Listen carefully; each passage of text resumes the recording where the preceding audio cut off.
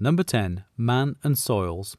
In the section of man and soils, we see soils that have been deeply influenced by man. Household refuse and waste is often deposited on or in the soil. In the past, household refuse was often used to fertilize agricultural land. Now let's have a look at the profile at the extreme right of this section. Deep in the Amazon, pre-Columbian Indian populations created black and fertile soils in a landscape of otherwise unfertile and tropical soils. Long-term additions of organic matter through household waste, fish and turtle bones, adding phosphate and charcoal, were part of the mix that ultimately transformed an extremely poor into a fertile soil. The pottery fragment in the topsoil is evidence of this household waste. These mysterious soils remained black even though the management system that created them abruptly stopped after the arrival of the Europeans to the Americas. The majority of the Indian populations died from illnesses introduced by the Europeans. Considerable scientific research has been done in an effort to unravel the process of how these soils were formed. If the research proves successful, then many poor soils may be converted to fertile soils. And yet to this day, the mystery of the Amazon tribes is still unsolved. Now let's have a look at the neighboring profile to the left, the peat dike.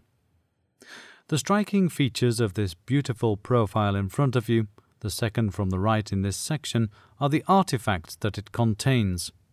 We see parts of broken clay pipes used in the Netherlands from the 17th century onwards. The lower part is the original organic soil, composed of dead plant material formed in a wet landscape, a peat soil. This peat soil was part of a peat dike close to one of the waterways that drains the peatlands. These peat dikes were heightened for safety to prevent flooding. And dredge material, parts of excavated peat and household refuse from cities such as Amsterdam, were used for it. The boats that brought the excavated peat bricks to the city would take the household refuse out of the city. The refuse was traded with farmers who used it to fertilize their peatlands and heighten the peat dikes. So the layers we see reflect different periods in time. Old clay pipes in the lower part and glass high up in the profile, because glass became affordable for common use in households only after industrialization made it more available and affordable. We were only able to sample the peat dike and have a profile in the museum because the dike broke in 2013 in a village in the center of the Netherlands.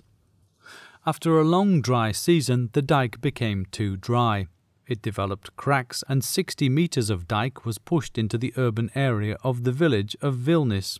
Fortunately, the flooding did not lead to a loss of life, as it happened during the night and people were sleeping on the first floor.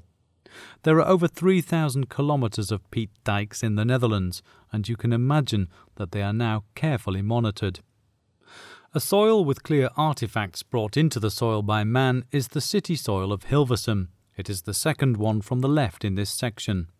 In the subsoil of this profile, from 70 centimeters downwards, we can see the original sandy soil of the heathlands surrounding the city. In 1860, the average lifespan of people in Hilversum was only 24 years. That had to do with the fact that conditions were far from hygienic. Much of the refuse and waste remained within the boundaries of the city, but there was no sewer system. A medical doctor from Hilversum at the time, Dr. Hengel, drew a map of the city by hand to indicate where his sick patients lived and mark where people had died. He also drew the water pools and wells on the map, and then he saw a relationship between the two.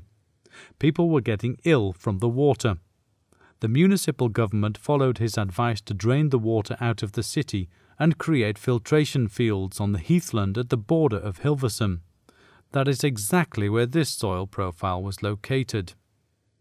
As a consequence, the lower part is saturated with heavy metals and polyaromatic carbons. Years later, the former overflow fields were used for dumping household refuse. Artifacts from the garbage are clearly seen in the layer between 50 and 70 centimeters, such as the small penicillin bottle. When the railway reached Hilversum, it grew very quickly. The urban area expanded towards this overflow area. 50 centimetres of construction sand was put on top of the former overflow fields and waste dumps. The area was eventually paved and houses were built on top of it. This profile was sampled when the streets of Hilversum were opened to clean up the soil. Please proceed to the left part of the section of the soils of the Netherlands, number 11.